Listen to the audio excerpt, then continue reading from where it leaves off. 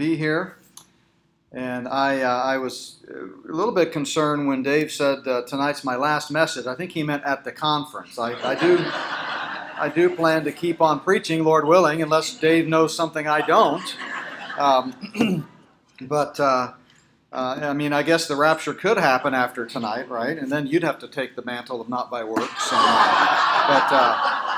But anyway, I wasn't quite sure what you meant. It has been so great to be here, and really looking forward to this message. Every time I talk about heaven, it's just so encouraging to me. I think everybody ought to be required to read Revelation 21 at least once a month.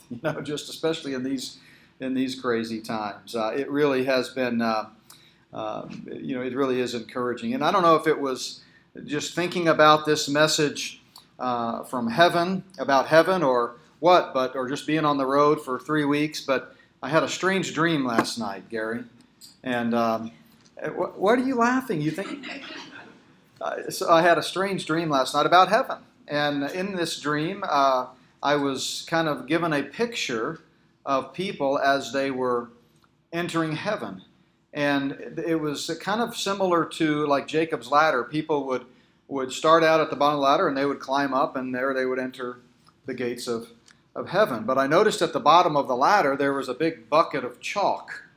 Now, for you young people, chalk is what we used to use in school to write on the blackboard, and the blackboard is what we used to have before whiteboards. But anyway, so there's this bucket of chalk, and I noticed as each person who died and was climbing the ladder into heaven started their ascent, they would grab a piece of chalk, and I noticed they were writing something on each rung of the ladder.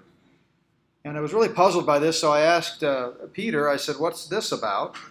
Peter said, "Oh, well, you see, as each person climbs the ladder into heaven, they are instructed to take a piece of chalk and write out some of the more common sins that they committed that Jesus paid for at the cross as they go up into heaven." I thought, well, that's interesting. I have never read that in the Bible. But anyway, so knowing kind of how it worked, I started watching, and maybe it's because I'm here at Grace Bible, I wanted to kind of get an accounting of your elders. And so I was delighted in the dream to see Matt step up to the ladder, and he, so that was a good sign that he's headed the right direction. But anyway, he grabbed a piece of chalk and up he went. And then next I saw Dave, and there was Dave grabbing the proverbial piece of chalk and following the custom that was explained to me in this dream. And then came Gary. And Gary, too, grabbed a piece of chalk and up he went. So I was just about to leave and in my dream, and all of a sudden, Gary comes back down the ladder. And I thought, oh my, what? Don't tell me they turned him away. What could this possibly be? And so I said, "Gary, what's going on?" He said, "Oh, I ran out of chalk, sorry." Heaven. Matt said, "Amen." So we've been talking about the gospel unplugged, which of course we've been talking about grace and how we can only be saved by grace through faith. Faith is the means of receiving eternal life. In the first session today, we talked about grace in the Christian life, but now I want to talk about and connect grace to our ultimate glorification, that moment when we do see the Lord. And if you go to the very last 2 verses in the Bible, this is not going to be our primary text, but I'm just kind of setting the stage. We'll be in Revelation 21, so you should be able to kind of see both here right next to each other. But has it ever occurred to you that the last 2 verses in the Bible deal with 2 critical subjects of the end times and grace, which are my 2 favorite subjects theologically? It's the reason that you look over our materials from 30 some odd years of ministry, you'll see a lot of books and DVDs about the end times and a lot of books and DVDs about the gospel and grace and so forth. But notice what it says, "He which testifieth these things saith, Surely I come quickly." So there's the reference to the coming of the Lord Jesus. Amen, even so come, Lord Jesus. But then it ends with, "The grace of our Lord Jesus Christ be with you all." Grace in the end times. See, ultimately, when Christ comes back and makes all things new, that's the culmination of God's grace, the final resting place, if you will. Paul put it this way, that in the ages to come he might shew the exceeding riches of his grace. Now he's talking there about the ultimate church age, but as the greatest picture of God's grace. But ultimately, the church age is the last days, the Bible says, prior to the coming kingdom. 2 Thess 2 says, Now our Lord Jesus Christ himself and God, even our Father, which hath loved us and hath given us everlasting consolation and good hope through grace. Comfort your hearts and establish you in every good word and work. Grace face to face. The great thing about grace is that it doesn't end at conversion. Amen. We talked about that in the Bible study hour this morning with 2 Corinthians 12:9. His grace is sufficient for us. But grace doesn't even end at death. Grace continues on throughout eternity as we spend eternity, when time shall be no more, with the one who saved us. And we get to spend time with him face to face. So I want to read, if you will, if you'll turn there with me, Revelation chapter 21 and verses 1 through 5. To set the stage as we kind of talk about what it will be like when we see Christ face to face. And I saw heaven and a new earth, for the first heaven and the first earth were passed away, and there was no more sea. And I, John, saw the holy city, New Jerusalem, coming down from God out of heaven, prepared as a bride adorned for her husband. And I heard a great voice out of heaven, saying, Behold, the tabernacle of God is with men, and he will dwell with them, and they shall be his people, and God himself shall be with them and be their God. That is such a rich statement there at the end of verse 3. I wish we had time to go back and look at all the Old Testament significance of that, but it speaks of the ultimate intimacy that we have with God, which to a Jew would have been almost unthinkable, because God was so unreachable and untouchable, and you had to go through human means and sacrificial system and so forth. But one day we will see him face to face. And then notice verses 4 and 5. And God shall wipe away all tears from their eyes, and there shall be no more death, neither sorrow nor crying, neither shall there be any more pain, for the former things are passed away. And he that sat upon the throne said, Behold, I make all things new. And he said unto me, Write, for these words are true and faithful. Remember in chapter 19, when Christ comes back riding on a white horse, and we're coming back with him to help rule and lead in the kingdom age, he's called faithful and true. And so I want to just answer this question as we spend the next few minutes thinking about heaven and what it will be like when we experience grace face to face. What will we be doing in heaven? You know, Hollywood, as well as a lot of bad man-made religions, have created a false notion of what heaven is like. The average person who doesn't know the Word of God, but also including some believers, sadly, kind of thinks of heaven as just sort of floating around on clouds or maybe with wings. They kind of picture us as somehow being like angels. People don't understand that heaven actually is just part of the ultimate dwelling place for the redeemed. And we talk about go to heaven when you die as sort of a metonym for the ultimate dwelling place, but the ultimate dwelling place, according to God's Word, is the new heaven and the new earth. When God makes all things new, and he doesn't just renovate this old sin-stricken earth, but he destroys it and recreates it in sinless perfection. And thus the Bible and human history comes full circle from a pre-fall Edenic state to a once again perfect creation. And the Bible is the only standard for our beliefs, attitudes, and practices, so we want to look at what the Bible says heaven will be like.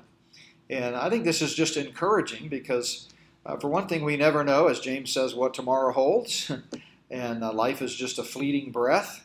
But also, at any moment, the trumpet might sound, and we might meet the Lord in the air, which would be okay with me, And so it'd be nice to kind of be reminded of the ultimate goal. So what will we be doing in heaven? Well, first of all, we'll be beholding Christ.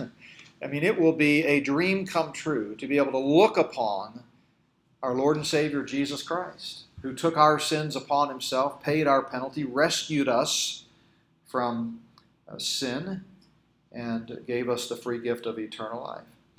Think about it. No matter how real he is to us now, as we read about him in the living written word, which reveals the living incarnate word, no matter how much we study about him, no matter how much we learn about him in Scripture, no matter how much faith we have here and now, nothing can compare to sitting down with him face to face and talking to him.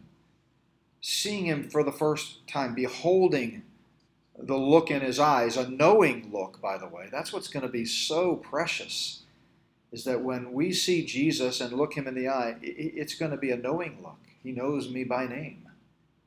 And it's a love that we can not even fathom, as Paul said, on earth. Think about the person you love the most. It pales in comparison to the ultimate love of our Savior who died for me. And I think instantly when we see him face to face, we're going to sense that love. On the authority of God's word, we know that we will see him, that when we see him, we shall see him as he is, 1 John chapter 3. And if the Lord does not come back in our lifetime to take us to heaven at the rapture, then we know that to be absent from the body is to be present with the Lord. And so, there are a lot of things that we can look forward to about heaven. And I find myself, I don't know about you, but I find myself often thinking about seeing my loved ones who've gone, before me. And to be sure, we want to behold our loved ones and our friends after arriving in our eternal home. But the one that we desire to see at once is the one who enabled us to see the light, to be saved, to experience this moment in heaven to begin with, and that is Jesus Christ. D.L. Moody famously said, "When I get to heaven, I want to sit and look at Jesus for 1,000 years. And then I'm going to say, okay, now where's Paul?" And I think he's got his priorities right. When we get to heaven, we will say with Asaph the psalmist, "Whom have I in heaven but thee? And there is none upon the earth that I desire beside thee." When we get to heaven, we will gaze upon him with unprecedented emotions that thrill every sensibility of our being. It will stir the deepest feelings of our soul that we didn't even know we had. For the first time, our eyes will actually look upon the one who is the author and finisher of our faith, like we talked about this morning. We will have the ability to express ourselves and show him sincere appreciation for the priceless gift that he has given us. We'll be able to love him and give him our heart's full surrender and adoration, something that we strive as believers to do every day as we abide this earth, but never really achieve the ultimate sacrifice, the ultimate surrender, the ultimate adoration, like we will in that moment. It is Christ that we will behold, the one who is the fairest of 10,000 and altogether lovely. So what will we be doing in heaven? We will be beholding Christ. But we'll also be fellowshipping with one another. Heaven will be an absolutely wonderful place for visiting friends. Think about it. This life is filled with interpersonal struggles because of sin, right?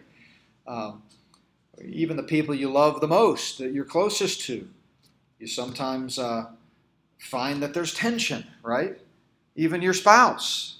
I know this will come as a shock to you, but sometimes there's tension in the marriage. Maybe not Gary, maybe not your marriage, but most people absolutely struggle. Why? Because we have a fallen nature. And sometimes we get in the flesh, right? I can remember when I was in college, when I really still didn't fully understand all God's Word teaches about the flesh and the spirit and that struggle, but I knew enough to be dangerous. But I had an argument with an older Christian couple, and they were not old. I mean, they were older than me. I was like 20 and they were like 28, but to me that was old.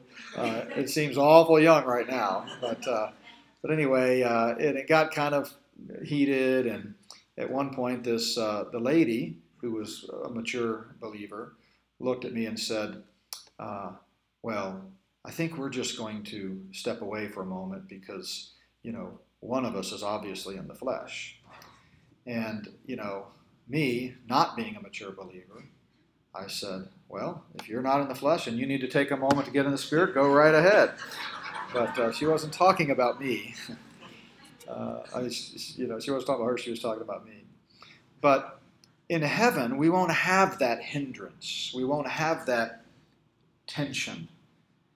It'll be perfect. We will talk and laugh and share in ways that we were never able to do on earth because of the curse of sin.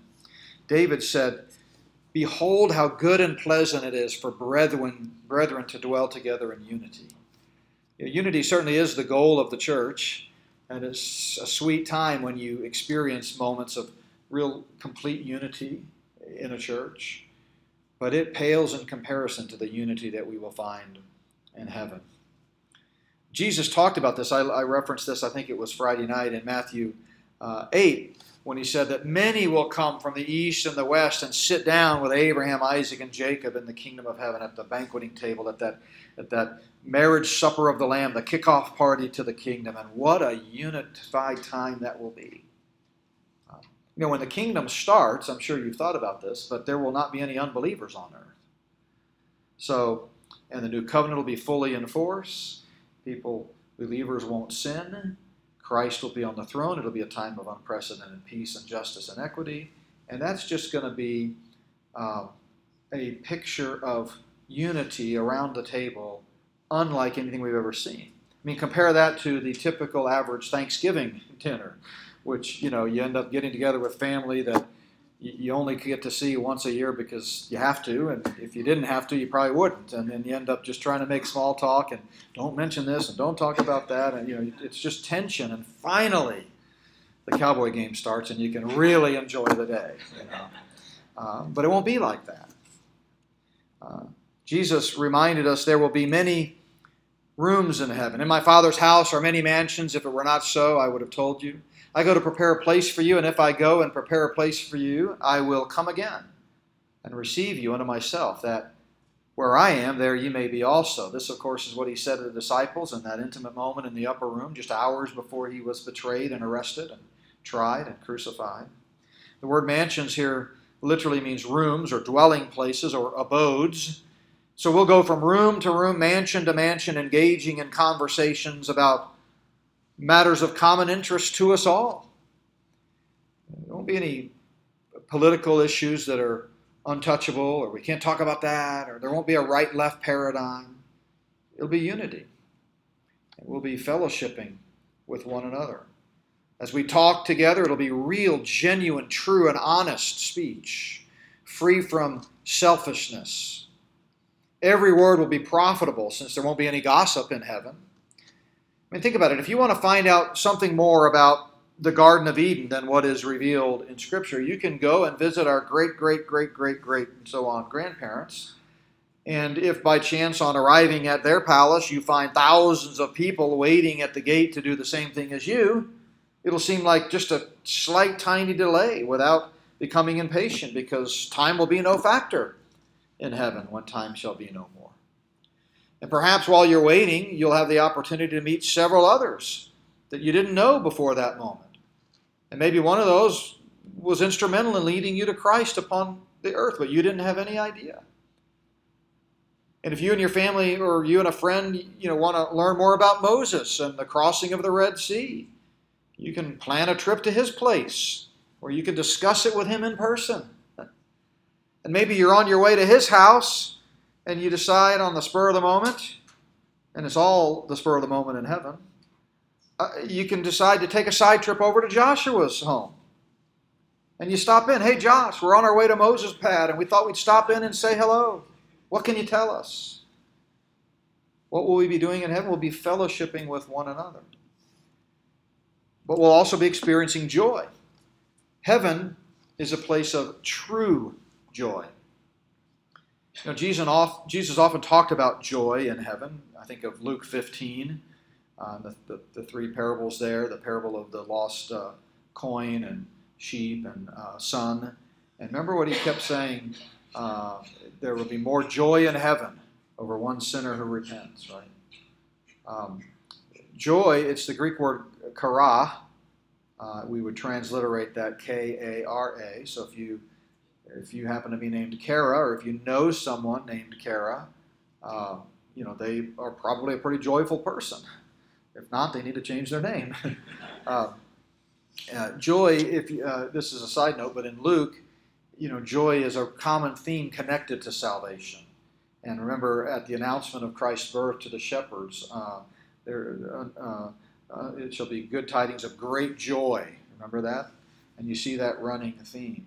But the joy, no amount of joy that we can experience here can compare to the fullness of joy in heaven. Again, going back to David, thou wilt show me the path of life. In thy presence is fullness of joy. At thy right hand there are pleasures forevermore. Just imagine what the fullness of joy will be like. I want you to think for just a moment about the most joyful experience you have ever had. Think about the happiest you have ever been. Maybe you can't narrow it down to one or two, but think about a very happy moment. And now multiply that by millions of millions. And even then, you'll still not be even close to the level of joy that we'll have in heaven. And hand in hand with this new level of joy will be the absence of sorrow, as we read a moment ago. God will wipe away all tears from their eyes. There shall be no more death, neither sorrow nor crying, neither shall be any more pain. New things are joyous things. Old things often bring pain and bad memories. You ever wish you could somehow strip away from your memory some of the bad memories, the painful memories, the regrets? Often when your mind is idle, it drifts back to those negative things. And a lot of life is about meditating and thinking on the Word, filling your heart with these things, whatever's good and pure and so forth. Think on these things. But in heaven, we won't have to worry about that. We won't have to make the conscious effort to not think about painful memories, because there won't be any. He makes all things new. What else will we be doing in heaven? Well, we'll be singing. We'll be singing. In Revelation, we read, they sung a new song. So if you're like me and you like all the old hymns, well, you better get ready, because we're going to be some new songs in heaven. And that'll be great. This is in the context here in Revelation 5 of the 24 elders, the church in heaven. Isaiah put it this way, therefore the redeemed of the Lord shall return and come with singing unto Zion, and everlasting joy shall be upon their head. Heavy hearts don't like to sing. In fact, Proverbs says something about that. But joyous hearts sing out loudly, right? So they'll be singing in heaven.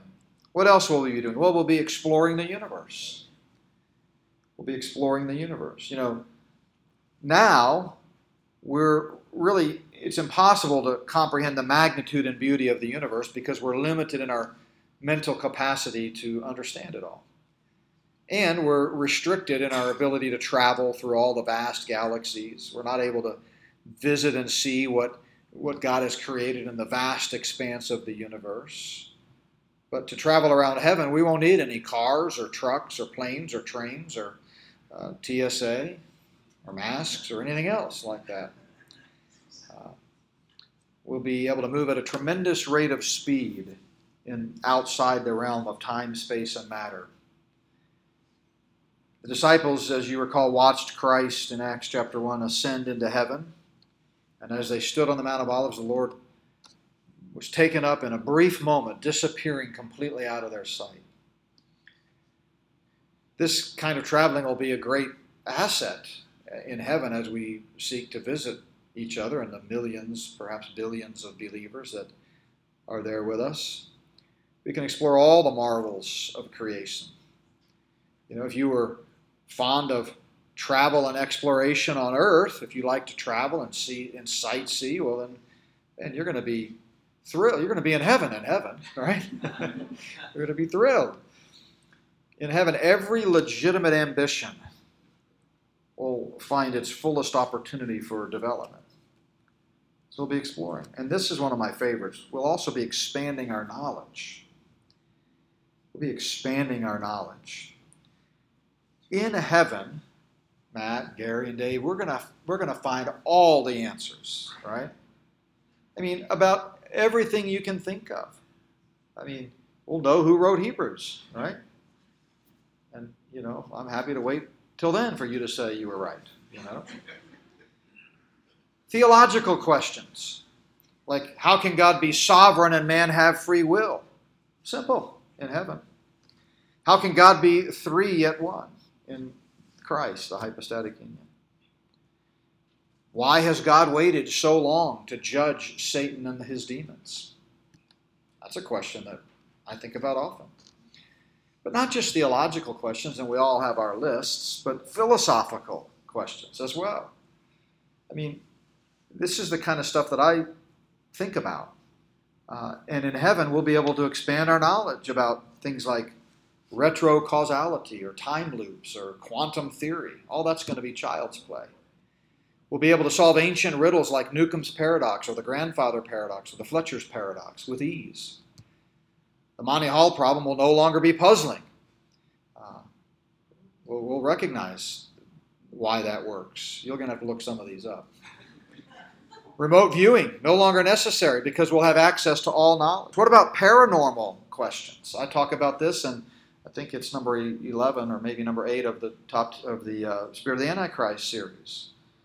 But what are we to make of skinwalkers and UAPs and shapeshifters and black-eyed kids and the Patterson-Gimlin film and the Nephilim and all of those kinds of things? What is all that about?